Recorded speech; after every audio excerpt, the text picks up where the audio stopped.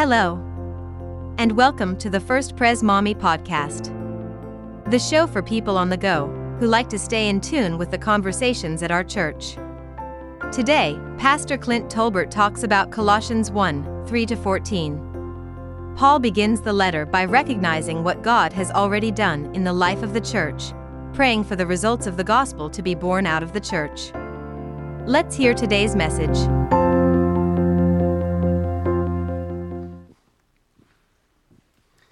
I was just checking to see if it's raining yet. We've gone 21 days without rain, you know that?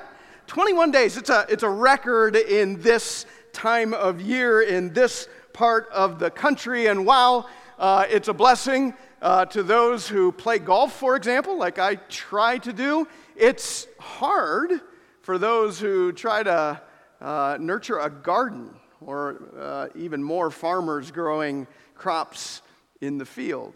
I've been grateful in my golf game, but I like to garden too, and it's been a bit of a struggle. Here's one of my raised beds where I try to plant green bean seeds. Do we have that? Yeah.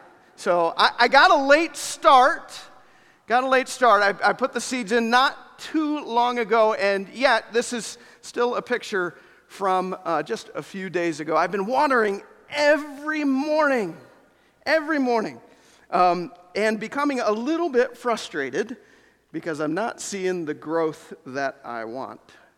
Now, if this was my first year trying to grow green beans, I think I'd be more frustrated than I am. It's not my first rodeo, and so I know it takes a little while. Just wait, be patient, keep watering, keep the squirrels and the birds away, all of that, right? As I was watering one morning, it struck me that this was a pretty good image for the text before us this morning. For those gathered in the ancient city of Colossae, the recipients of the letter were newly planted in the Lord. They were new believers, excited to follow Jesus, wanting to grow, and yet becoming frustrated as they face some of the obstacles that are natural in faith. And so it was that the Apostle Paul wrote to them and began his letter by talking about the fundamentals, the nature of faith. What is it? Where does it come from? And what does God expect as we're called to walk in faith with him? It's what Paul wrote to the Colossians about, and it's what we ought to be asking of ourselves as we begin this letter this morning. It's important for us to understand the nature of faith. What is it? And what does God desire from our life together? And so, as you've already been cued, we're going to go through the scripture pretty deeply. And so if you have not gotten a journal, it is not too late.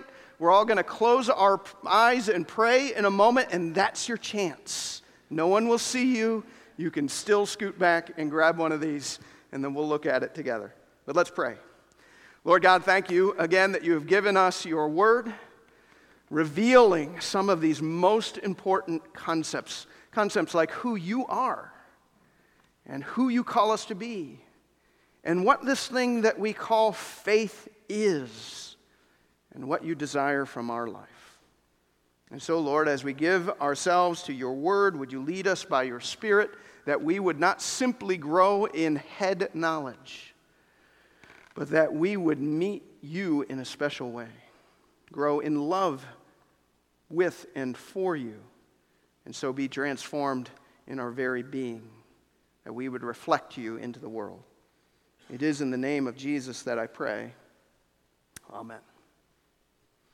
All right. Well, last week we introduced this book. We looked at names within the greeting and then the very end of the letter. But let's get into the meat of it, which begins at verse 3.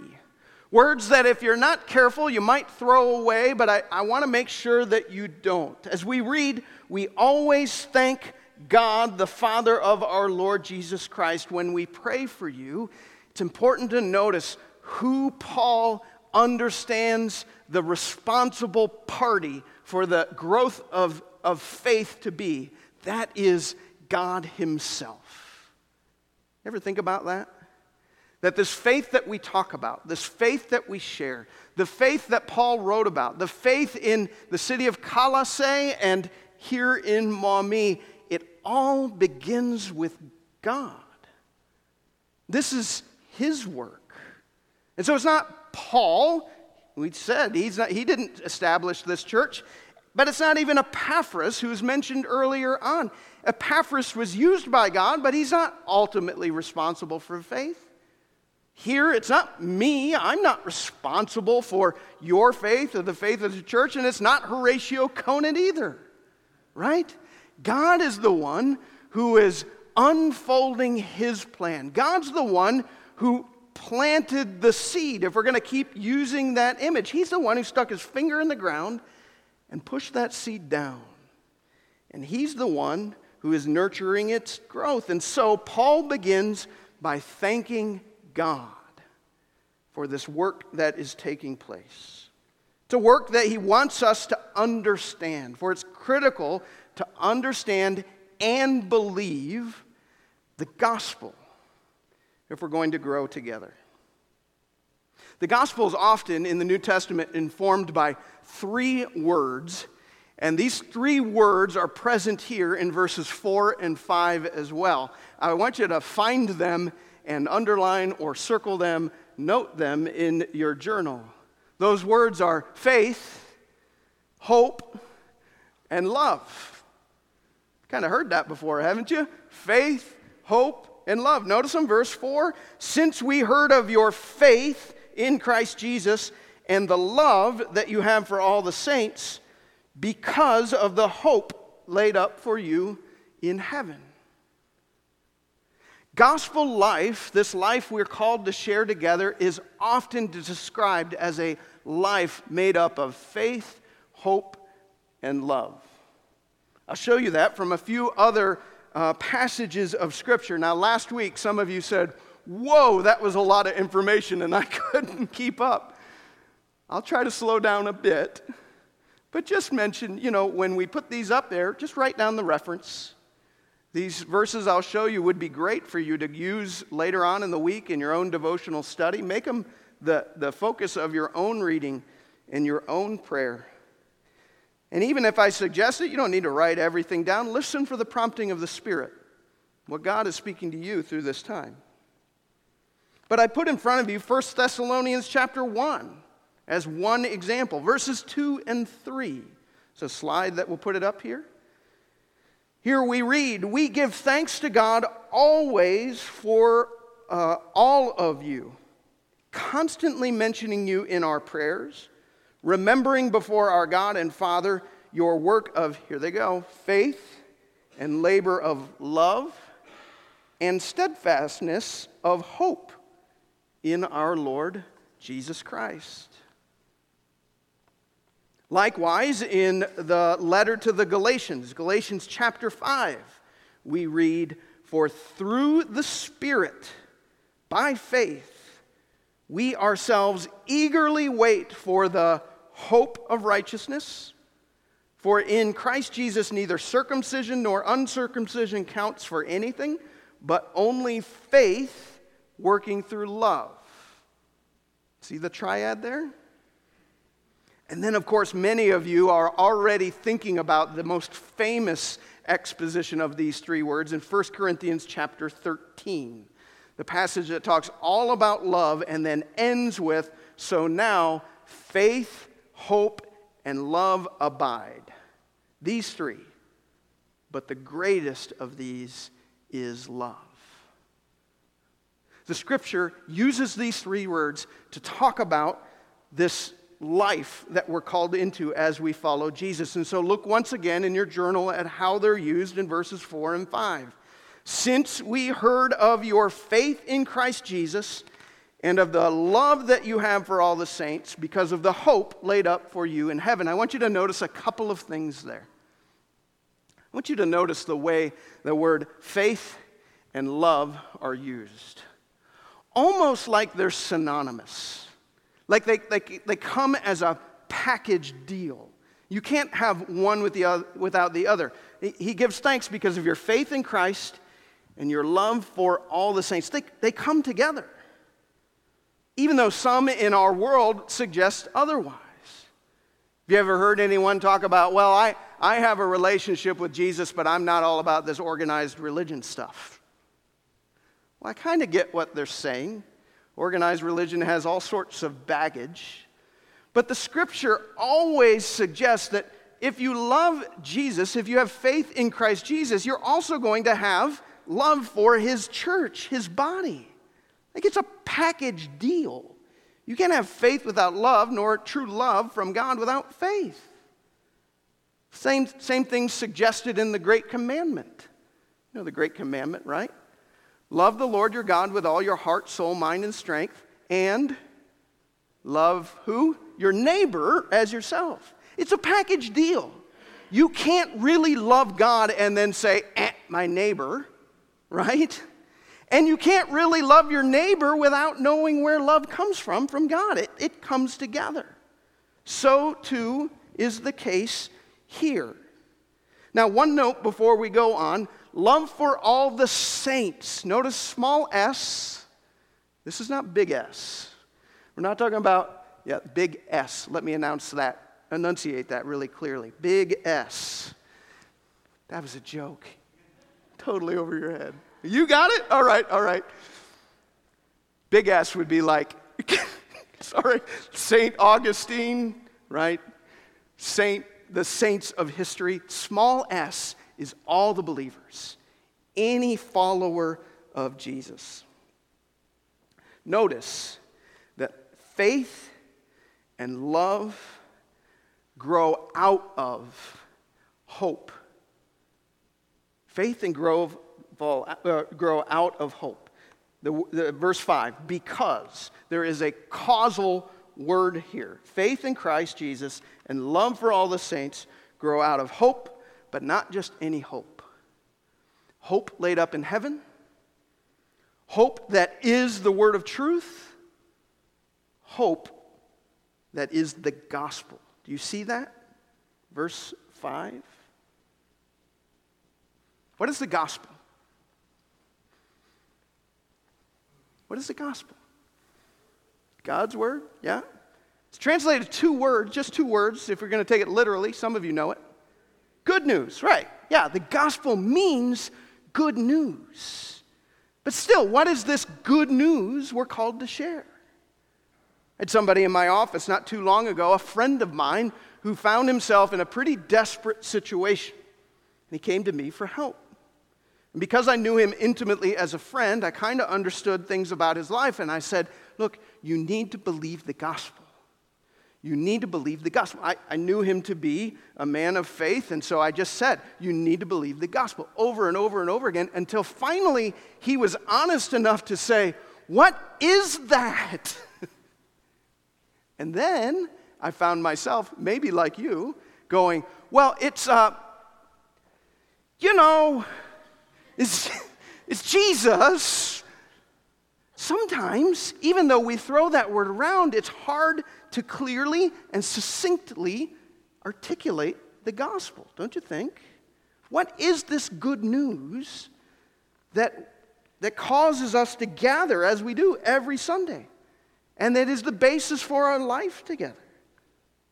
When studying this passage, I've gratefully recognized that we are given a clear definition of the gospel at the end of what we just read, verses 13 and 14. I want you to flip ahead and notice it. That here is the gospel. That through Jesus, God has delivered us from the domain of darkness and transferred us to the kingdom of His beloved Son, in whom we have redemption, the forgiveness of sins. Is that not a clear definition of the good news that undergirds our life together? Pastor Tom just lifted up Tim Keller and his definition of the gospel as we came into this time of confession. I want to put that up so you can see it one more time. Tim Keller, as he said, is a Presbyterian minister. He just passed away a couple of weeks ago. And while it's a gain in heaven, it's a loss here. I think Tim Keller will be recognized as somebody really important to the life of the church in this world, much like we look back on C.S. Lewis. Again, he says this: the gospel is this, that we are more sinful and flawed in ourselves than we ever dared believe. And yet at the very same time, we are more loved and accepted than we ever dared hope. This ties well into the definition we read in the book of Colossians. Right? So think about it. That Colossians says that we are at one time living in the domain of darkness. In Keller's words, more flawed and sinful than we ever dared believe. It's like, whoa, we never recognized that. But we have been transferred into the kingdom of his Son, Colossians says. Or Keller says, more loved and accepted than we ever dared dream. How does that happen? Both of them. Through Jesus Christ. Because of his death on the cross, who enabled us to be transferred from the dominion of darkness to the kingdom of his Son. This is the gospel, friends. And this is the seedbed from which our faith grows. Do we have that image? I know I'm asking you to back up a little bit in your slides, but do you have that image? Like there's that seedbed and there's hope, right?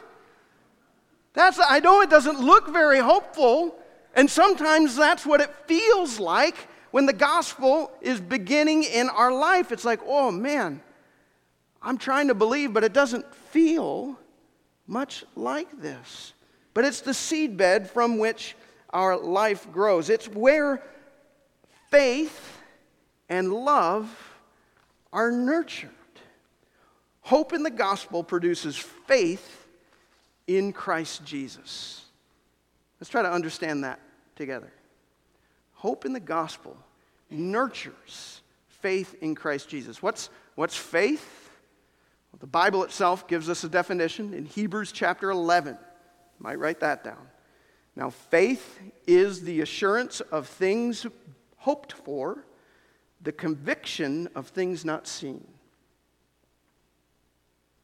That's what faith is. Now, faith is the assurance of things hoped for, the conviction of things not seen. When people say, oh, you're a person of faith, by biblical definition, they're saying, all right, you are certain of something that you have not yet seen. You haven't experienced exactly. So what is it that we are hoping for? Well, it's not, as good church people often mistakenly think, it's not that if we just show up, sit in the pews, sing the songs, come year after year after year, that we will eventually become good enough people that we will become acceptable to God. It's not that if we live rightly, at the end, we'll meet St. Peter at that gate, right? And he'll go, let me look at your account here. You did this many good things, this many bad things, and if your good things outnumber your bad things, you're in. Because if that were the case, we'd all be out. That's not the gospel. And yet many good church people confuse that. No, again, remember the words of Colossians, residents of the domain of darkness, or Keller, that we are more flawed and sinful than we ever dared to believe. Like it's hard to conceive of it. A mentor of mine suggested that looking at our life as we seek to follow Christ is kind of like peeling an onion. Right? You try to become better, and so you peel off that outward layer of your life till finally you've got this beautiful, fragrant kind of, right, fruit. Looks ready to eat. You set it down on the counter, go do something else for a little while, come back to it. Oh my goodness.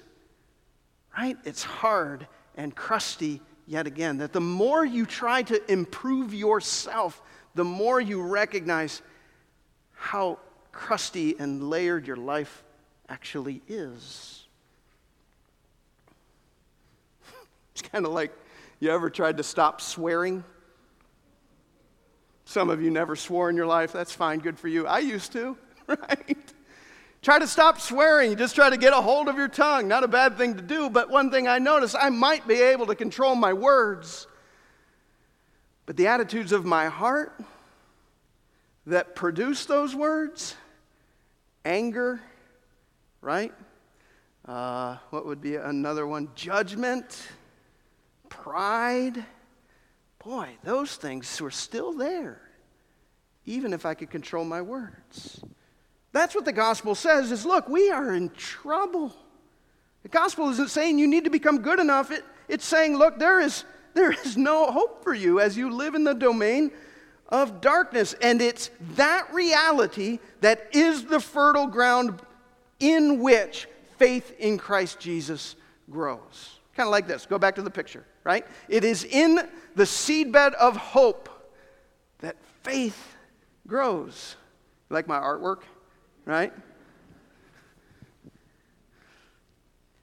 Not faith in ourselves. Not faith in our own goodness. In fact, the exact opposite.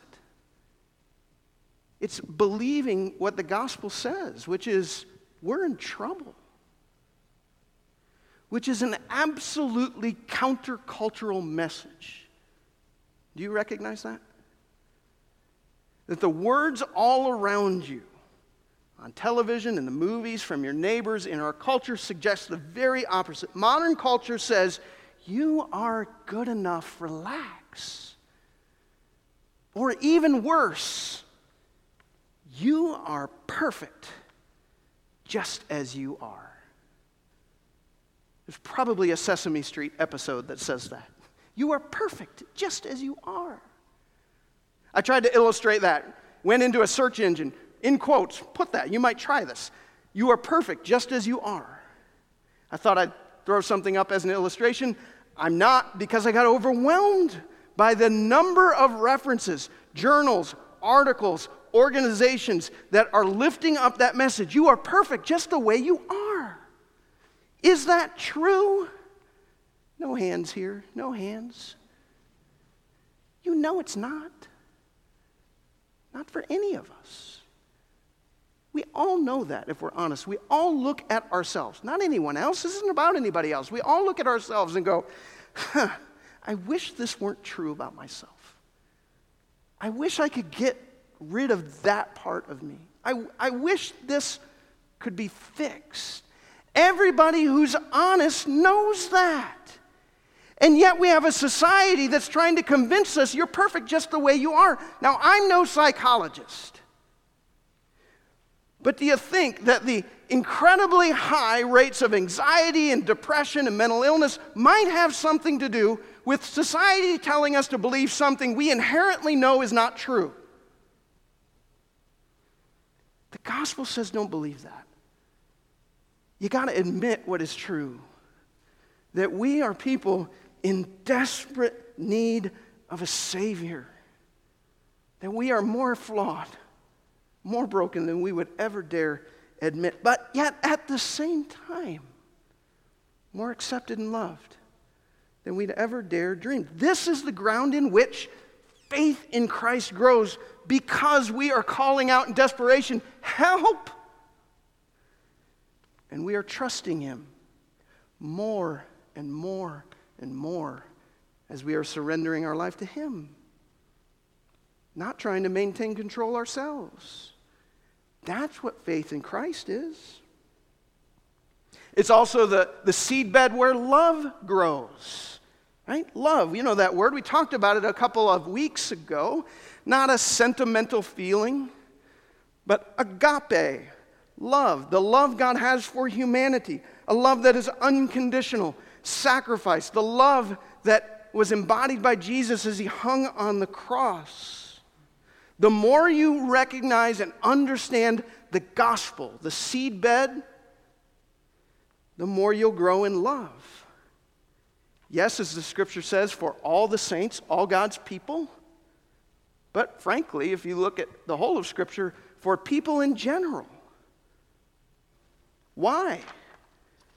Well, because you recognize that you yourself have been transferred from the domain of darkness to the kingdom of his beloved Son, and you have no business being there in your own merit. Like the gospel helps you understand that I have been shown mercy, I have been shown grace, I have been shown forgiveness and love in spite of who I am, not because of who I am. And if that's the case, the more and more I understand that, then when someone rubs me the wrong way, steps on my toe or ticks me off, I can begin to go, oh, wait. Maybe if Jesus loved me this way, then I can love them that way. See, they grow together and they have to. You can't grow in faith in Christ and not grow in love for God's people. But it is happening. It's happening here in our fellowship. I see it.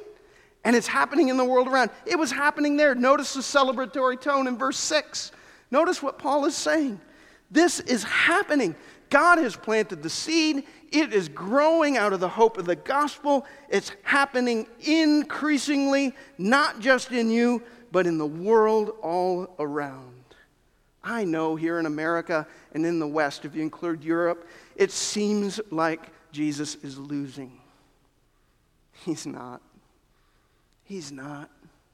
He is refining our faith in these countries, and if you study what's happening in the world, the gospel is on fire in places like China and South America and Africa. Like we celebrate what God is doing.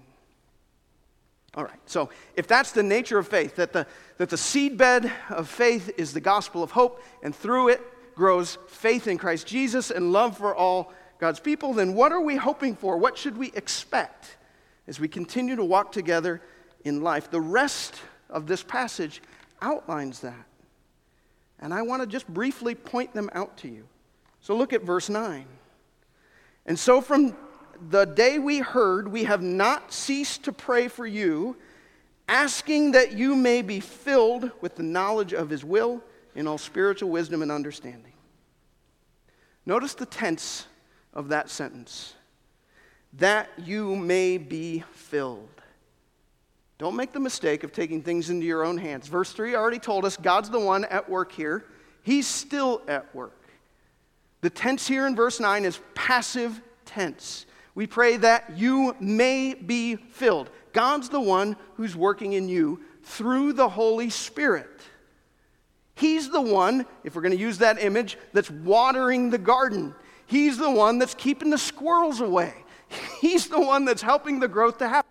Now, you and I can cooperate with this, or we can frustrate it. But never make the mistake of thinking that we're the one that causes the growth or does the work. The scripture says there are 4 outcomes of God's work in our life that we ought to notice if we are truly growing in faith and in love.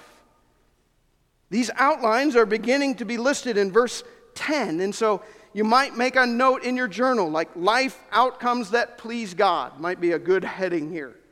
So things you just want to see and ask yourself, is this true about my life? Because if you have truly believed the gospel, you will begin to see these 4 things grow. Life outcomes that please God. Verse 10, the first one, that we bear fruit in every good work. See that after the colon? Bearing fruit in every good work. That our life in Christ should be visible. It means there's a change within us. Could be a change in priorities or a change in attitudes. It's probably both.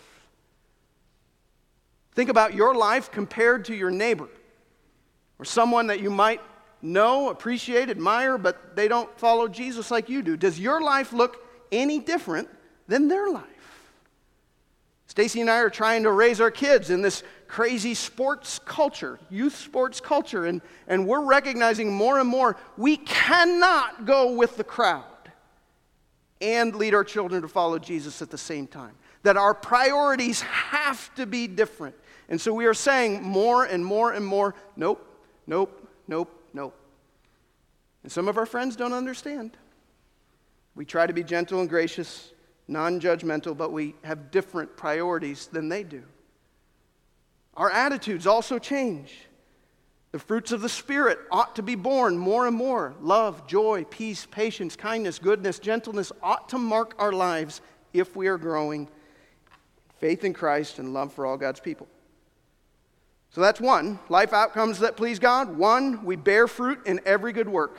You can see the fruit, it's visible. Two, we grow in the knowledge of God. And this isn't just head knowledge. This is the Greek word translated knowledge here is better thought of as wisdom. This is not just knowing the right thing, but doing the right thing. Because you know. The very same word is used in Hebrews chapter 10, verse 26. There we read, "For if we go on sinning deliberately after receiving the knowledge of the truth, there no longer remains a sacrifice for sins." That is to say, if you know God's way and yet refuse to do God's will, what can God do? Wisdom is not only knowing, but doing God's will. As you follow Christ, you will more and more walk in wisdom. Number three, we develop a strength that enables endurance and joyful patience. Do you see that? That's the end of verse 11 that I'm suggesting there. According to his glorious might, for all endurance and patience with joy. So first one, we bear fruit in every good work. Two, we grow in the knowledge of God. Three, we develop a strength that enables endurance and joyful patience. Why? Well, because following Jesus and a life lived in faith usually is long and is hard. It's not always the thrill that it is at the beginning. We don't always have that feeling of, oh, I'm so in love with God and I know God loves me. That often it's monotonous and sometimes even a great challenge. And because they're early in the faith, Colossians, Paul wanted to make sure they understood that. It's kind of like yesterday. Yesterday, Rosa Barber and Elijah Lundquist. Know this couple? Couple that came into the life of this church about 2 years ago, two and a half years ago. Very young high schoolers just took it upon themselves to find a new church. Who does that? They did. So they came here, and they were in love, boy, right from the start. And they wanted to get married, like as soon as they were 18 years old. Their parents weren't exactly sure. You can understand that, right? And they were looking for my blessing. And even as I tried to encourage their relationship, I'm going, boy, you're kind of young, right? Pastor Clint, this is all right, don't you think? Well, Elijah's the same age as my son Isaac, so I'm thinking if I say yes to him, word's going to get back to no, right? But we stood here. After, for a whole year, we did premarital counseling. Not just what I normally do with couples. Stacy and I had them over to our house frequently. We talked about marriage. We read through an extra book. We did all of this. Why? Because I wanted to make the case to them. Look, you love each other, and it's genuine, and it's true. But anybody who has been married for any length of time knows it is hard. And there are times you don't even feel love. And it will be boring and monotonous and hurtful and wonderful and all of that. Be ready for it. Paul's doing the same thing here. If you're growing in faith, then what will become more and more true of you is that you are someone who has a strength that leads to endurance and a patient joy. Patient joy. Then the last one, and I'll wrap up. The last one, that we develop a spirit of gratitude. Verse 12, giving thanks to the Father who has qualified you to share in the inheritance of the saints of light. The more we grow in the gospel, the more we become marked by gratitude. Is it true for you, as it's true for me, that the most godly people I have encountered in life are also the most grateful people that I have encountered in life? And that statement is not dependent on their circumstances. Many of those people have gone through incredibly hard trials, and yet God has enabled them to nurture a spirit of gratitude. I was preaching this in the first service. It just came to me. One of those saints that I admire who passed on from our congregation a few years back. Many of you know Ruth Strobeck, right? And she always had a phrase. Somebody call that phrase out. What was Ruth's phrase about gratitude? Attitude and gratitude. That's right. Regardless of the circumstances of her life, she always said, it's all about attitude and gratitude. Exhibiting that as we follow Jesus. Now, I was just told she had another phrase. I'm just going to share this because it's hilarious, right? She had another phrase that says, I don't know where I'm going, but I have friends in both places.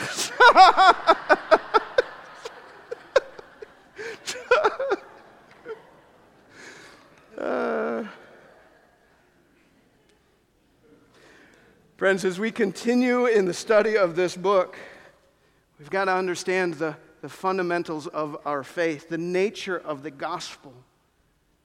It's born out of the seedbed of the hope of the gospel. It produces faith in Christ and love for all God's people. And if we are truly following Christ, we will bear fruit more and more in every good work. We'll grow in the knowledge of God. We'll develop a strength that enables endurance and joyful patience, and we will exhibit gratitude. Gratitude that defies the circumstances we might be going through more and more.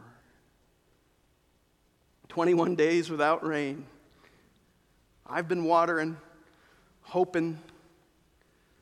So too does God water and nurture the faith in your life. May we believe that God is indeed at work. May we be people of hope. And may we cooperate with the work of the Spirit as He seeks to grow from the foundation of the hope of the gospel, faith and love in our life together. Let's pray. Lord Jesus, thank you. Thank you for revealing yourself to us by your Spirit through your word, for planting the seed of the gospel in our life, for nurturing a life of faith and a life of love within us. Would you help us to believe, not just one time, not just once where we give our lives to you, but every day would you help us to believe the gospel?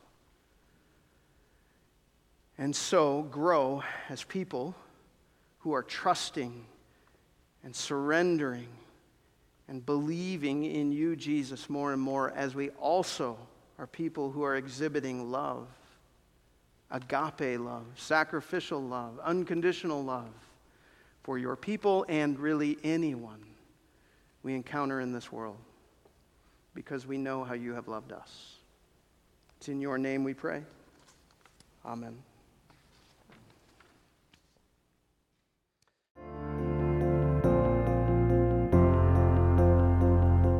We hope you've enjoyed our First Pres Mommy podcast.